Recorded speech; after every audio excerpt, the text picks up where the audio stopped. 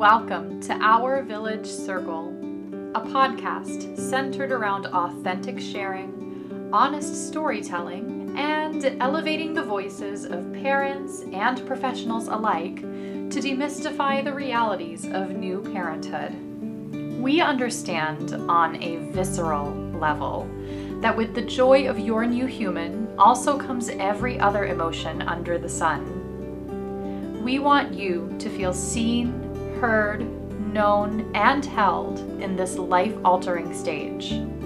We wholeheartedly believe that everyone's story has something powerful to offer others as they navigate their own journey. Hi, and welcome back. I'm your host, Jaylee Turner, and today we're going to meet Susie Lewis-Kavinsky, a mom of two and the command advocate for parenthood and pregnancy for the United States Navy Band in Washington, D.C. Today, Susie takes us through how the simple act of writing a paper for her chief indoctrination led to the construction of a lactation room within her command and grew into subsequent years of advocacy within the Navy for new parents. We also discuss the culture surrounding infant feeding, the culture surrounding new parenthood, the changes we've seen in the past 10 or so years, and the changes that we hope to see in the future. I hope you all enjoy this conversation as much as I did. Take a listen. Hi, Susie. Welcome to Our Village Circle. Thanks for coming on today. It's my pleasure. It's wonderful to be here. Tell me a little bit about yourself and your family. I am 44 years old. I am a soprano with the United States Navy Band in Washington, D.C. We are the premier band of the Navy, and so we do a lot of presidential support. I have two children. Abigail is 10 years old, and Evelyn is 8, almost 9 years old. And my husband, Jerry, is also a freelance musician and works as a church musician in town. And so that's the fam. Yeah, so you work as a singer for the Navy, but you've actually done a lot of advocacy work within the Navy for new parents. Tell us a little bit about that. It's pretty recent, actually. Our command just created a new position. I'm a command advocate for parenthood and pregnancy is the title. It's CAP. In the Navy, everything's an acronym. So I'm the CAP, CAPP. It sounds like you're the captain of the ship or something. I like it, right? I'm the CAP. So just within really the past year and a half, they created that position for me. We hadn't really been doing it, but it's really opened up a lot of new information for me to be able to advocate for parents and for pregnant women in the command. Also, one of our members adopted a child over the past couple of years. And so that was an interesting thing to go through. That was not something I was, even thinking I would handle, but I was a little bit involved in that too. So that position is all throughout the Navy. And every month or so, I get to meet with the head of the Parenthood and Pregnancy CAP team. And they work near the Pentagon. And then we meet with advocates from all over the Navy. So it's all different parts of our country. Sometimes overseas, we are able to come together and just ask questions, relay information that's going on with our members in our command, and then brainstorm together solutions, which is great to have that support system. Yeah. And so remind me, how many years have you been in the Navy? I have been in for 16 years. Okay. It's so insane to me to say that number, but that's the truth. Okay, 16 years. And how long has this CAP position existed? It's just been the past year and a half in our command, but it's been going on for quite some time within the Navy. Okay. I think our command just started to recognize that this would be something that's important to have. We have all these collateral duties within our command, and we run it ourselves. All the musicians run it with a couple of civilians that help out with like IT and stuff like that. But I think that I got this position because when I was going through chief indoctrination, Part of our assignments were to show our leadership skills and show what we would do as a chief. And we were asked to write what's called a point paper. And the assignment is figure out something that you would change in our command, figure out what that would be and how you would find a solution. And so I wrote this detailed point paper about the fact that the women in our command have been forced to pump breast milk in the locker room behind a shower curtain that I brought in actually when I was pumping milk on these pretty filthy, dirty chairs between two sets of lockers. And I pointed out all of the issues, from the fact that we would have to put our pumped breast milk into the common fridge where people would be opening and closing the door all the time, and the temperature variation would happen.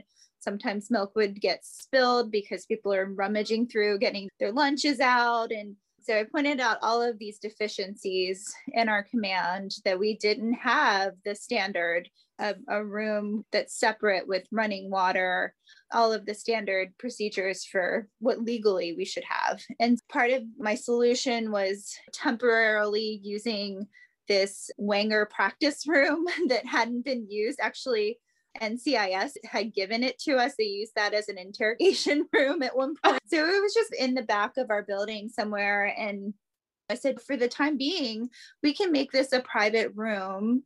I knew that they had started thinking about plans for actually building a lactation room for the band. And I said, in the meantime, let's close this off. Let's make this private. This can be outfitted with hypoallergenic chairs and a table and a dedicated refrigerator.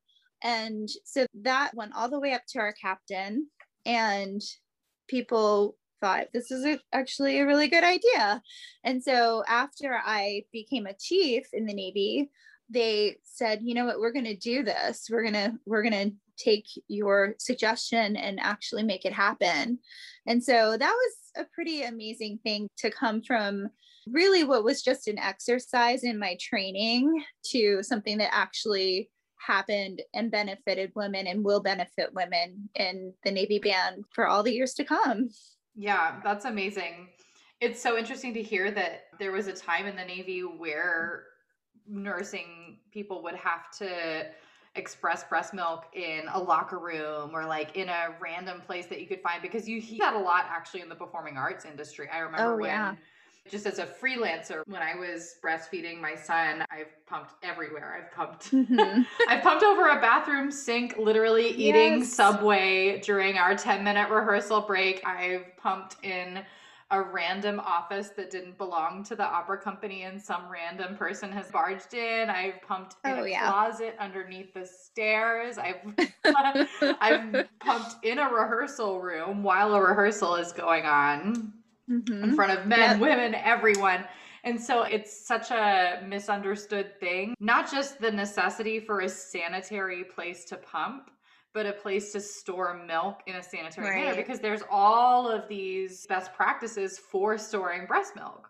Exactly. Yeah. Not only that, but also just, I don't know if you experienced this when you were breastfeeding, but there's a lack of understanding. And of course, I didn't know this before I was breastfeeding either, but there's just a lack of understanding about how boobs work and how the timeline of pumping works. There's this misconception that it's just, why couldn't you pump this milk before this meeting? Or, and it's so hard to explain, especially to like male bosses who maybe are not married. It'd be like, actually, do I have to educate you on how boobs work? I know. I had two males who did not have children, who were my leaders in my group in particular.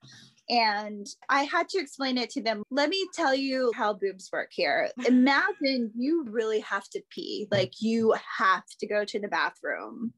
And you're told, oh, you have to wait a couple hours before you can go pee. That was the thing that I told them to explain. I can't just stop having to lactate and schedule it according to your schedule. You have to let me take this break, or else there's going to be an accident. We're going to have leakage much problems.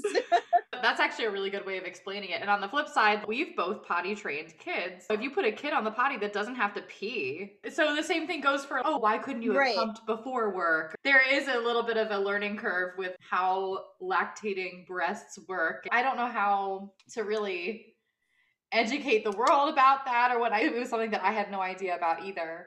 There's still such a stigma about women taking their breasts out to feed their babies in public. And there's been recently a commercial. Have you seen the commercial that's come out, like showing women? Yes. Yeah. Mm-hmm. And I was watching that the other day and thinking, wow, we're just now seeing this on television. Mm-hmm. This is ridiculous. It really is something that should be normalized. Yeah. So anyway, because of all of that, I think the command leadership, recognized that I have this penchant for, women's rights and for trying to do what's right for mothers, because it is such a difficult thing to bring a baby into the world and then it be expected to go back to being perfect and having everything put together exactly. When you're a first-time mom, you're just learning so much about how to even take care of yourself while taking care of this infant that's always changing and schedules and lack of sleep. And so I was always very vocal about what I thought was right. And it just came from an instinct. And back when I had Abby, it was in 2010.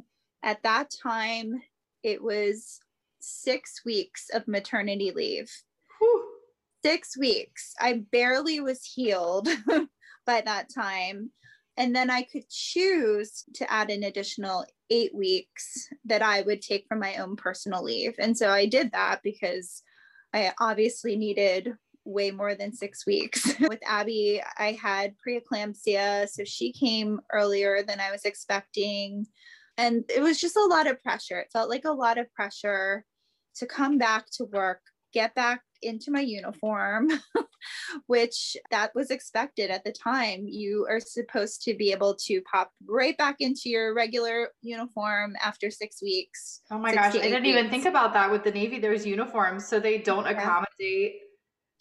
They do have pregnancy uniforms, but at that time and still now, it was looked down on if you came back to work in your maternity uniform. Wow. You were supposed to be back into regular pants and the whole thing. But they only give you 6 weeks to do so. Yeah. And that was then. There have been a lot of great modifications since 2010, and 2012 was when I had Evelyn. But it wasn't until 2016 that the Secretary of the Navy, Ray Mabus, created this amazing policy that tripled the maternity leave. He made it 18 weeks. Oh, that's amazing.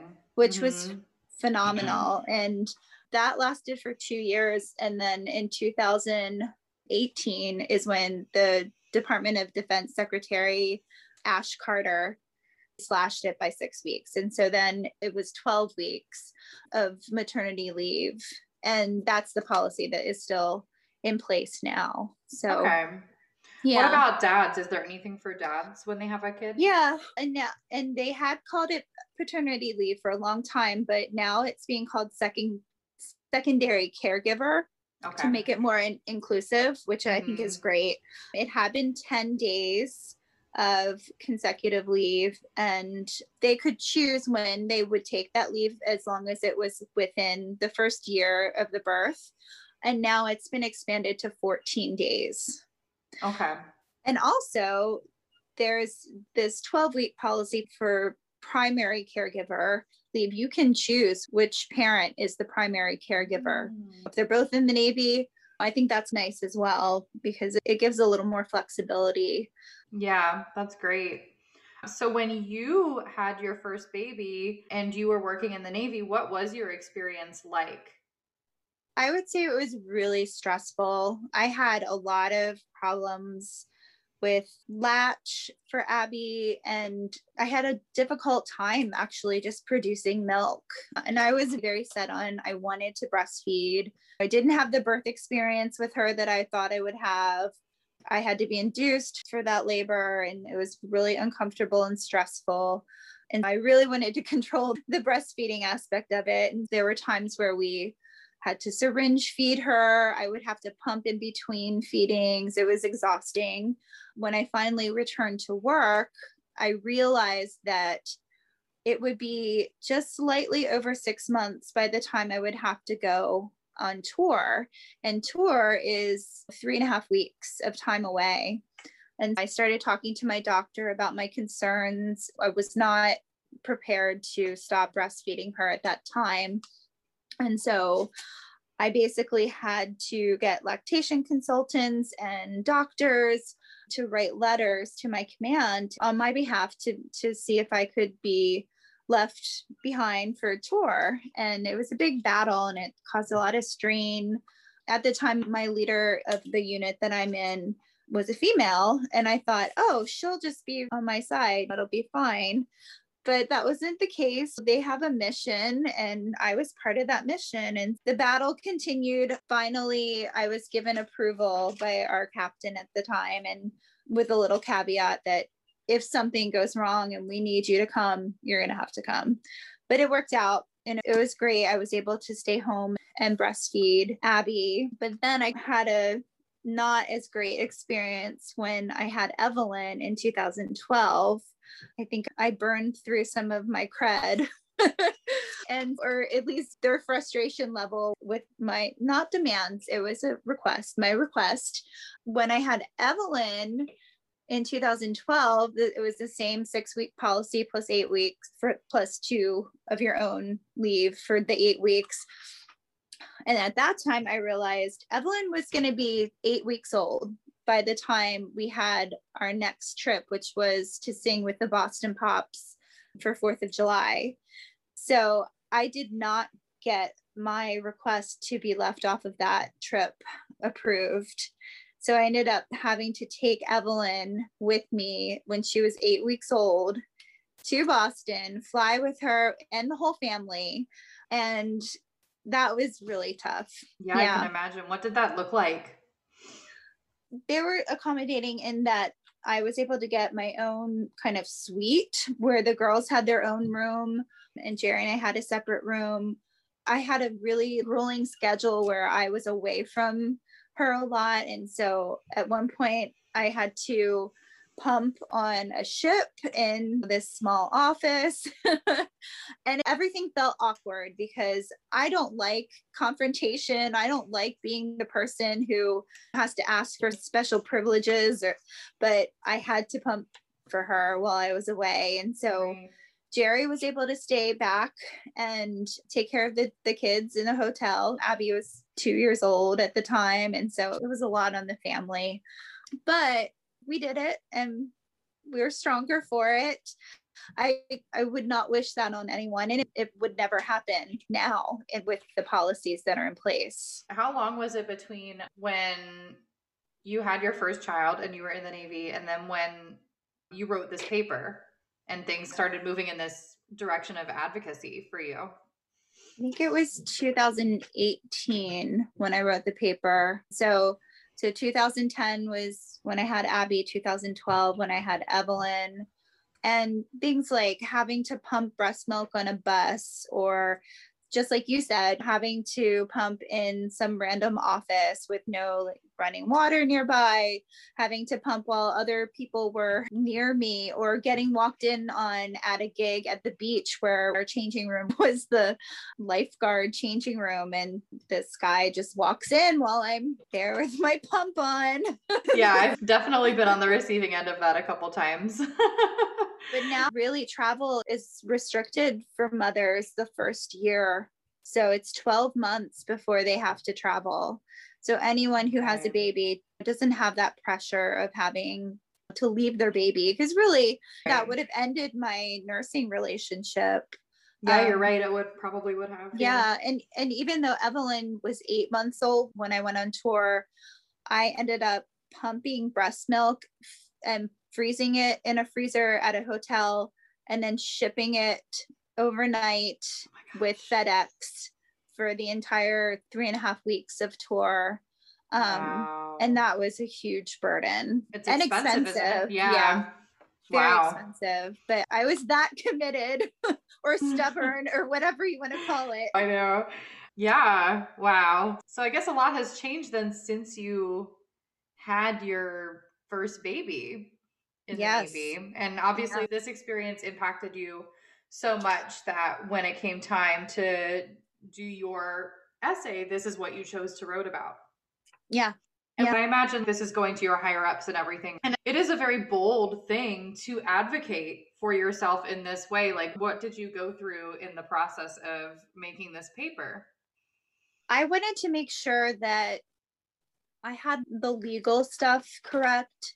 So I did a bunch of research. I found several articles. Also, I'm going to forget the name, but I think it's called Mama Lava. There are these pods. I had seen one at an airport. So I did research on how much it costs to purchase one of those. I researched how much it would cost to purchase the hypoallergenic tables and the fridge and all of the things that I wanted to outfit the lactation room. And I really wanted to present not a whiny perspective, but really we have a duty to take care of our members who choose to be mothers, and this is the law. This should be provided. Of course, there were some men who pushed back and said, what's happening for mothers in other buildings in the Navy Yard? And so I kind of good question. Good question. Probably not great things. So I did a little research and found the NAVC building, which was right down the street from us, had a lactation room.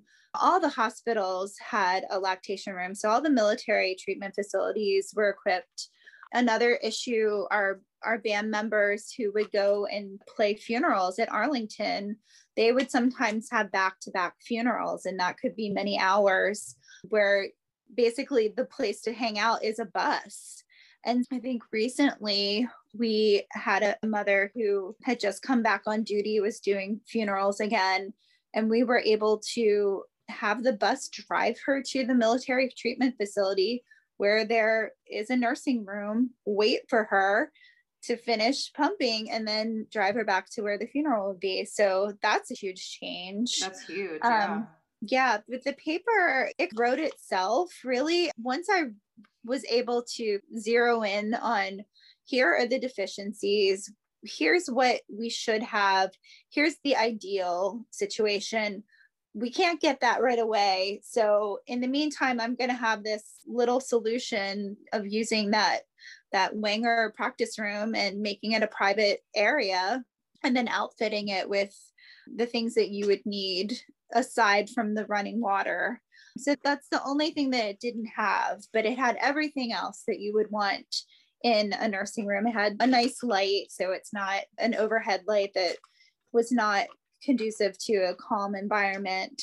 I really wanted to make it comfortable for the women that were nursing. And that whole time that we had that, and the other room was being built in the locker room, we had 2 women that were utilizing it for the full time. So it was needed, and it will continue to be needed. And so when you wrote this paper, did you ever think that it would morph into something that became tangible? I was really hopeful, because I recognized after the fact, people were coming up to me. I had to defend the paper, which was a really stressful part of my training to be a chief. And so I walked into this room. We were pulled around all throughout a day. We start off with PT in the morning, and then we have to change into a different uniform. And then there's like an interview. You have to pretend like you're on television and you're having an interview and say all the right things about the band. And then shortly after that, which was stressful for me, they pulled me up and said, you're going to talk about your paper now. And I walked into the room, and it was just probably 30 or 40 people in the room. So all eyeballs on me. And basically they made me defend the paper. And I think I did a really good job. I showed how passionate I was about this issue. And afterwards, after the whole pinning ceremony was done, people came up and said, that was a really good idea. I really hope this happens. This was a great issue that you raised. this is something that is important for our command members, and I support you. So that meant a lot to me to get that feedback. But yeah, I knew it was a good idea. And that's just how I am. I know I have good ideas. And so I'm persistent. I'm a squeaky wheel. And so I just, That's good. It gets the cheese. It does. So then you wrote this paper and then you defended it. And then it basically got picked up and actually turned into a tangible construction project. Yeah. Right. That's amazing.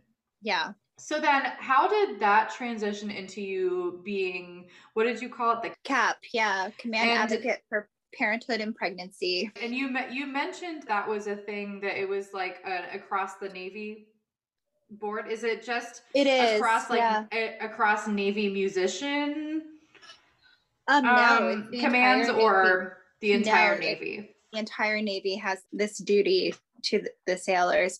It became a job that was offered to me in conjunction with another role that I play for the Navy, which is the Exceptional Family Member Program, which is another DoD-wide policy to protect dependents in getting the type of care that they need. If they have, for instance, Abby has ADHD, and so she qualifies for this Exceptional Family Member Program. It makes it so that if a Navy service member needs to transfer to another duty station, they will be guaranteed to be transferred somewhere where they can get the medical treatment and the medical care that they have. So if someone's disabled, they will get transferred to another location where that disability can be met with the correct type of doctors and nurses. So that's a really cool thing. So because of my advocacy for my children, with the issues that we've had with Abby and with Evelyn, she also has been diagnosed with oppositional defiant disorder. And so we've been in therapy since Abby was 5. And thank God. Yeah. Because you don't come into this world of parenting knowing how to deal with these issues. So we've learned a lot. We've struggled a lot. We struggle every day still, but we have therapy every week. And my command had to become aware of this because I had a little bit of a meltdown and needed some extra therapy for myself.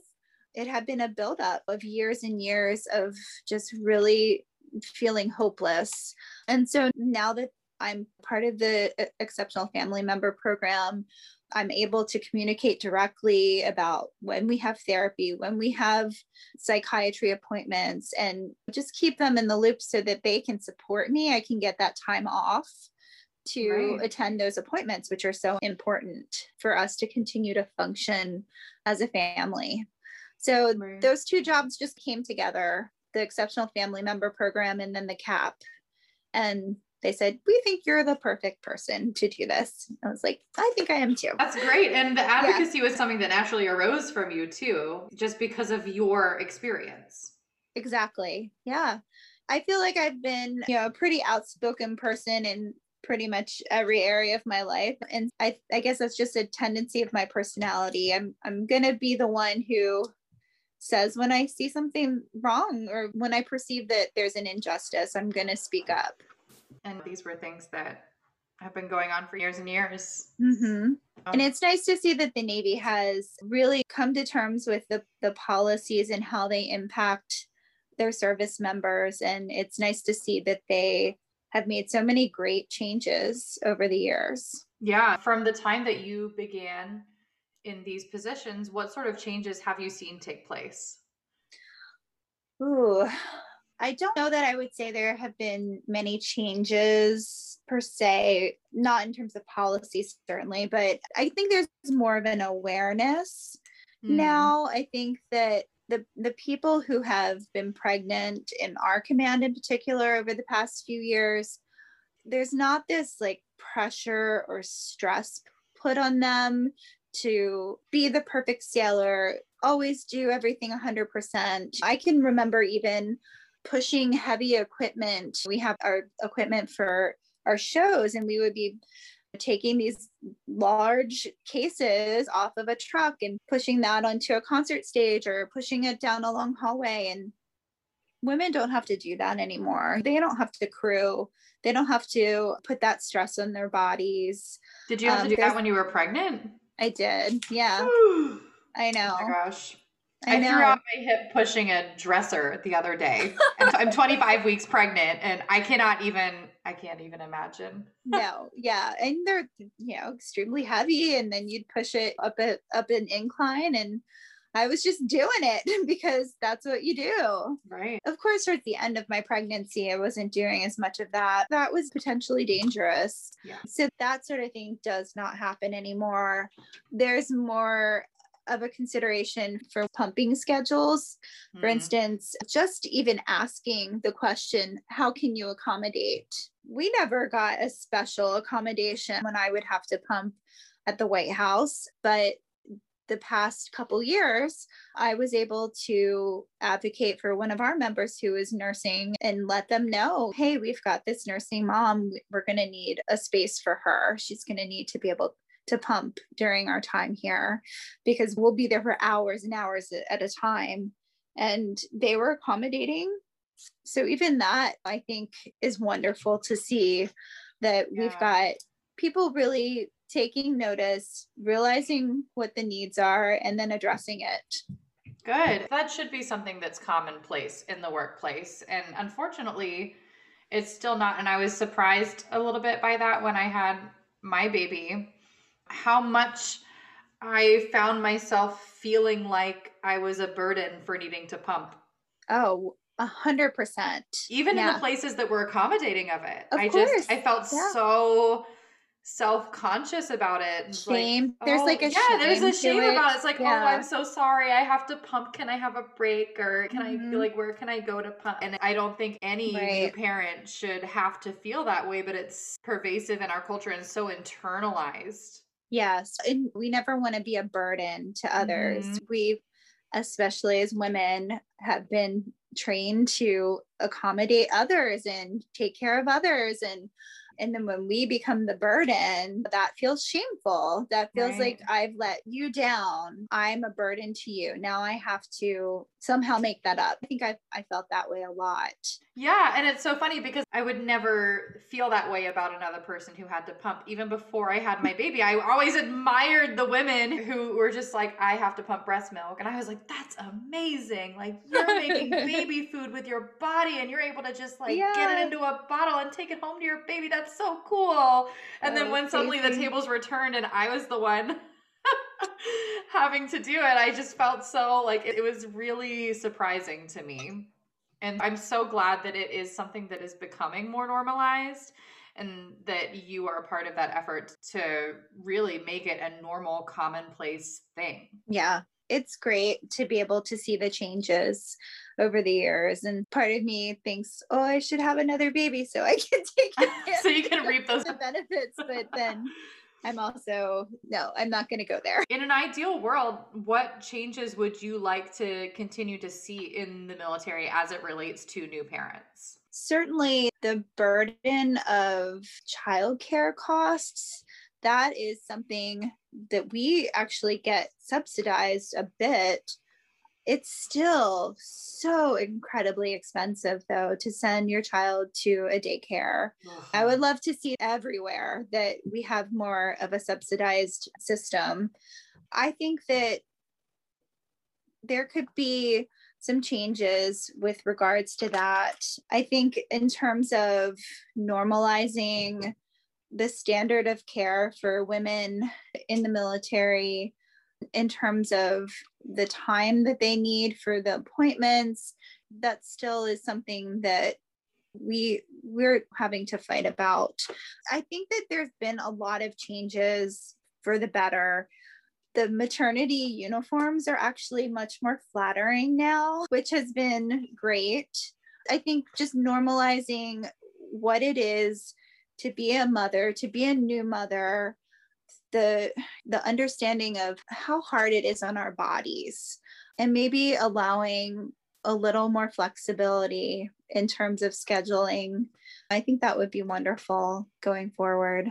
Yeah. Yeah. And then what about it with society as a whole? What sort of Oof. changes would you like to see from society and how it relates to new parents? I think just people being comfortable with the fact that if a baby is crying and hungry and you are sitting on the side of a street, you're going to take your boob out and feed your baby, and that's okay. Right. You're going to not have to cover everything up when you're already hot and you've got this baby like smushed up against you. It's just, what, come on. Like at this point in our history, we don't need to be, hiding. This is a beautiful thing. Yeah. And why should we feel, again, like we're burdening other people, like we're making them uncomfortable? I can very clearly remember this same thing happening to me. We were trying to go out and have an outing, and Abby was really young, probably 2 months old, and she was starving. And so I had to breastfeed her, and I was hiding in the back of my car with a blanket over me and sweating to death. Like it was so uncomfortable. And I felt so much shame just covering up. Then when Evelyn came along, I did not do that anymore. I'm done with this. I'm going to whip out my boob and it's going to be okay. People are going to survive. And on the flip side of that too, I've heard the same thing actually from moms who their baby is hungry and they whip out a bottle and start mixing formula. I hear the same thing from them, that they get these judgmental glances too, and they get these unsolicited comments from people. So it seems like no matter how you are feeding your child, someone is going to have something to say about it, which is so silly because it's just feed the baby. And it doesn't matter. It's your choice. It's what works for the baby. For me, Abby wouldn't even take a bottle. Yeah. I had to really work hard for her to take a bottle to even go to daycare. And so that was stressful. And here are all the sacrifices that mothers make. And on top of it, you're getting judged for how you feed your baby. No, thank you. Sorry. Yeah. We're going to we're going to cancel culture all those judgers, right? Yeah. It is interesting to me that there seems to be like a stigma, a shame about feeding a baby, no matter how. Yeah. Yeah. No matter how it happens. Yeah. Yeah, totally. And so how has COVID affected the advocacy work within the Navy? Has it taken a pause, or what's been going on with that? The meetings are still happening every month. We did have a little bit of time off. And of course, parents are struggling with having their children home all the time and not having the social norms of school. And some people are not even sending their children to school. They're doing homeschooling for the first time. So those meetings are still happening. And for me personally, my work has taken a little bit of a backseat just because we're not together as a full group anymore. We meet occasionally for projects and it's very limited. I actually have a pregnant servicewoman in my ensemble right now, and I didn't even find out she was pregnant until she was about 18 weeks along. So I was able to send her all of these resources, and she actually alerted me to a new mom program that's offered through the hospital, which is great. And they set you up with other mothers that are going to have their babies around the same time, which is so wonderful. I would have loved to have something like that. So those relationships can continue after you have your children. Oh my gosh, I'm still friends with the women who I met at the hospital shortly after having George. That's wonderful. Yeah, I'm really happy for her. In terms of my being able to support her, I think more of that work will come when we're back together and in person and back to more of a normal schedule whenever that happens. But yeah, I think that my advocacy does not stop just because we're in COVID times. I'm still learning. I'm still updating our command if there are any changes. And if there are new resources that come my way, I'm going to share those with the members who are having children. I want to be that support system for them. And I want them to know I'm here. I'm here to help and I'm here to support and I've got you. It's wonderful. I'm so glad that you exist in this organization to be that person for people who are becoming pregnant, who are having children, who are breastfeeding, who are navigating this whole time. Because right. I feel like that is something that everyone needs, is just someone wiser who's been through it, who can help, especially in those times like we were talking about earlier with the I feel self-conscious and like I'm a burden for needing to pump milk, and just having someone there to remind you, no, you're not a burden. This is a part of life, and this is something that the Navy they accommodate when you have to go poop. Like, exactly. You're not like, you're like, I have to go to the bathroom. They're not going to be like, too bad, pee your pants. Yeah, exactly. Like, you've got to go. Right. You got to go. You got to do the thing. What I said, and I've said to several women that have been pregnant past my pregnancies, is this is a temporary moment in your career. This is not permanent. This is a little blip on your 20, 24, 30-year career. This should not affect your promotion. It should not affect how people view you. It's just a moment in your life, and your career is going to extend far beyond this. Yes, you're going to be a parent for all that time going forward, but you taking the time that you need to properly care for yourself and for your child when they're so vulnerable and so young is just the most important thing. And yes, so, and it serves everyone really in the long run. Exactly. Part of the reason that Secretary Carter made the policy change to give 18 weeks, it was more in line with more progressive companies like Google, was because women in their late 20s, 30s were leaving the Navy at a much, much higher rate. And in terms of retention, that was something that he could offer to help alleviate that.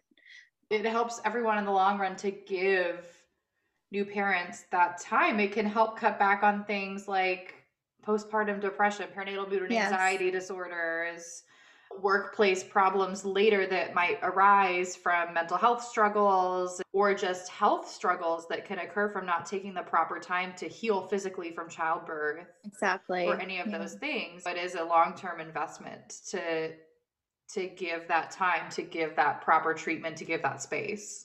And many of us have learned about the immunity properties that are offered with breastfeeding. I'm talking a lot about breastfeeding because that's what I did. But yeah, just that bonding that you need to do with your baby. And I really feel like we have a duty to our service members to give them the time that they need to properly take care of their needs.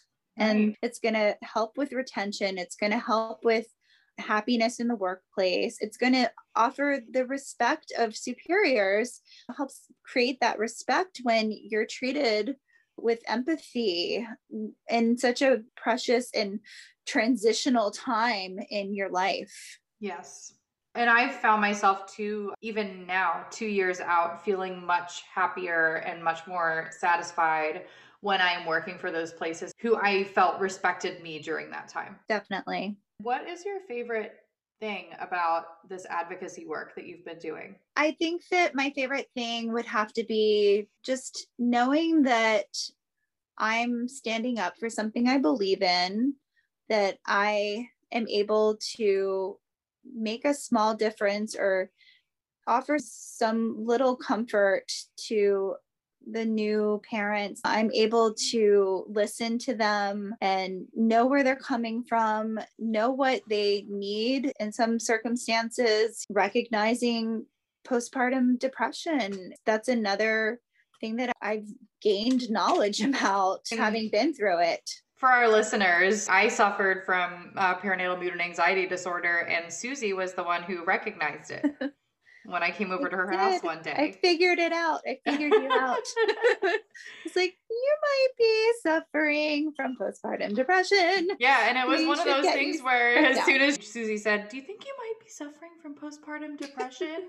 And I was like, yeah, but everyone's depressed. And Susie was like, Oh, Jaylee, we need to have a talk. yeah, that was a very eye-opening moment for you, I think. And then you were able to seek help and get the help that you needed. And that is so important. And I think it just goes back to women feeling like they don't want to burden others or don't want to be the center of attention. I think that's got to stop in society. We really need to support and recognize how challenging becoming a parent can be.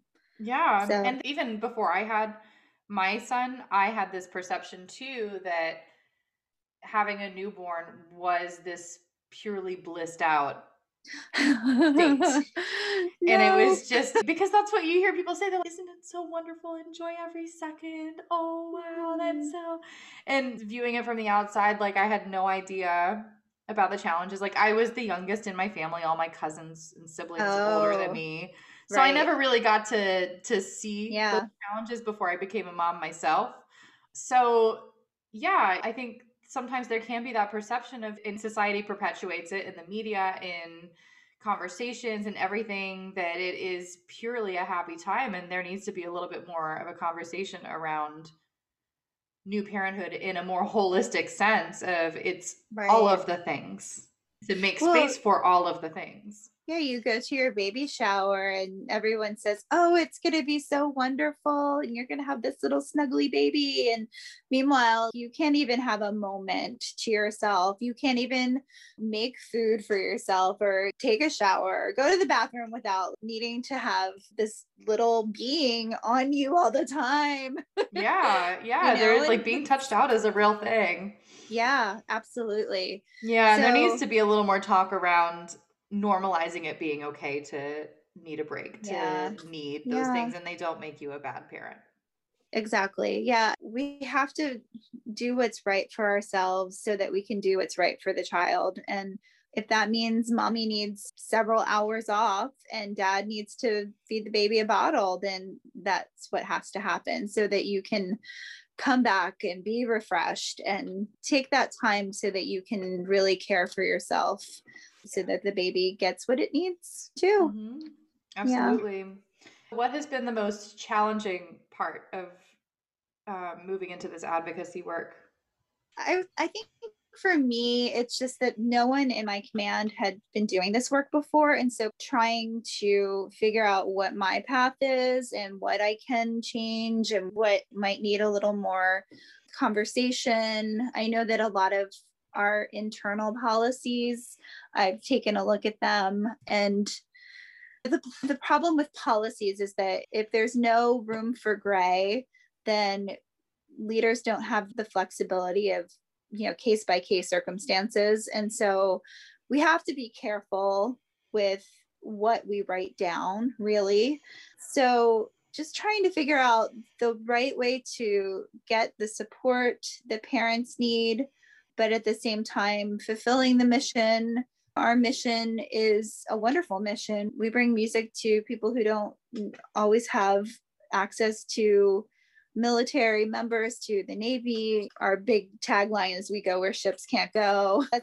That's our talking point often. And being able to recognize that we're working within a structure and that whatever language we use to describe the needs of a parent, making that all inclusive, which I love that's happening more and more now, and taking the time to listen to others, to listen to people who've been through pregnancy, who have been through adoption, and asking them, what do you think has benefited you? What do you think you would like to change?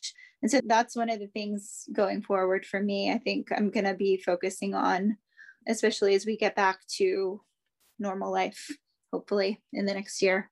Mm-hmm. Yeah, there's been a big push for encompassing all of what parenthood looks like. And I'm glad that definition is becoming broader among like mainstream culture. I just interviewed someone last week who adopted her child, and she spoke to me about her journey through all of that. And I knew next to nothing about adoption before having her on. And it's quite the process. It's quite the process, and it looks different for everyone. And it was so eye-opening. Mm-hmm. And then also helping LGBTQ couples who become parents, recognizing what that looks like and how that looks different for people. And then single parents, that journey and fertility treatments. Oh my gosh, like the list goes on and on. The groups of people that need representation. And then there's also women who have miscarriages and the trauma that really creates in their lives, and that needs to be addressed. And there's not really a great policy right now in the Navy to address those issues. It's another kind of, okay, got to pick up the pieces and move on. And really it takes the women who have had miscarriages to go to their doctor to say, I need extra time. I need time to mourn. And that it's that same feeling of, oh, I'm going to be a burden if I do this, or I'm going to miss out on something that I need to be a part of. And really, I really hope that can change in the military and in society as well. Yeah, because these are human experiences. People are going through them every day. Yeah. At the same time, yet people feel so alone because it's not talked about. Mm-hmm. Exactly. Yeah. It's hard. It's hard to talk about those things. People don't know what to say and understand that, but there needs to be a gentler and more empathetic approach, and just an understanding that this is a trauma. I need to process this. Yes. It's not going to be an overnight, okay, I did that, happened to me and now I'm over. It could take years, and not just for the mothers, but also for the partners. Yes. If that were to happen, you just are suffering in silence, really. It's just not the way it should be. Yeah, I think it's great work that you're doing. Speaking up for new parents and looking for pathways forward to help everyone receive the benefits that they should be entitled to. Do you have any resources that you would like to share with parents or families that would like to know more about how to become involved in advocating for new parents in their workplace or for pregnant people? In terms of resources, a lot of that can be found for military members through the military treatment facilities, from lactation consultants to these parenting groups. Mm-hmm. That's where I would start, really, because military hospitals have so much that they can offer in terms of the resources that are available. And then I would, for members of the military in particular, make sure that you're communicating with your chain of command. Make sure that there's an awareness of your pregnancy to begin with, which is required. You have to report it, and just keep communicating what your needs are, and work with your doctors, work with your nurses, so that you can have a safe, healthy pregnancy, be fully supported as a new parent when the baby comes into the world. Great. And lastly, where can listeners find you? Do you have a social media or website or anything? I'm on Facebook and Instagram, Susie Soprano, and I'm working on my website. It's not ready yet, but it's susiesoprano.com. It's going to get there. That's my goal this year. Yes. All right. I'll link all of those things in the show notes too. Okay. Awesome. Yeah. Thank you so much for coming on. I appreciate talking to you about this and learning more about it. And I'm sure our listeners will benefit too. I'm so glad that I was able to do this. And this was a lot of fun too. Thank you so much to Susie for coming on today. You can find the links to the resources that she shared, as well as her Instagram, Facebook, and website in our show notes. Next episode, part 1 of a 3-part series. It's going to be a little different. It's actually going to be just me. I will share with you my pregnancy journey with my first son. I'll talk about the care that I received over the course of my pregnancy and how it prompted me to make a late pregnancy switch from an OB to a midwife practice at 33 weeks, right before I developed gestational hypertension, which unexpectedly led to an early term induction of labor. If you like what you're hearing, feel free to follow, like, and share this podcast with anyone you feel may benefit. We're on Instagram and Facebook at Our Village Circle, and our website is www.ourvillagecircle.com. Until next time, bye-bye.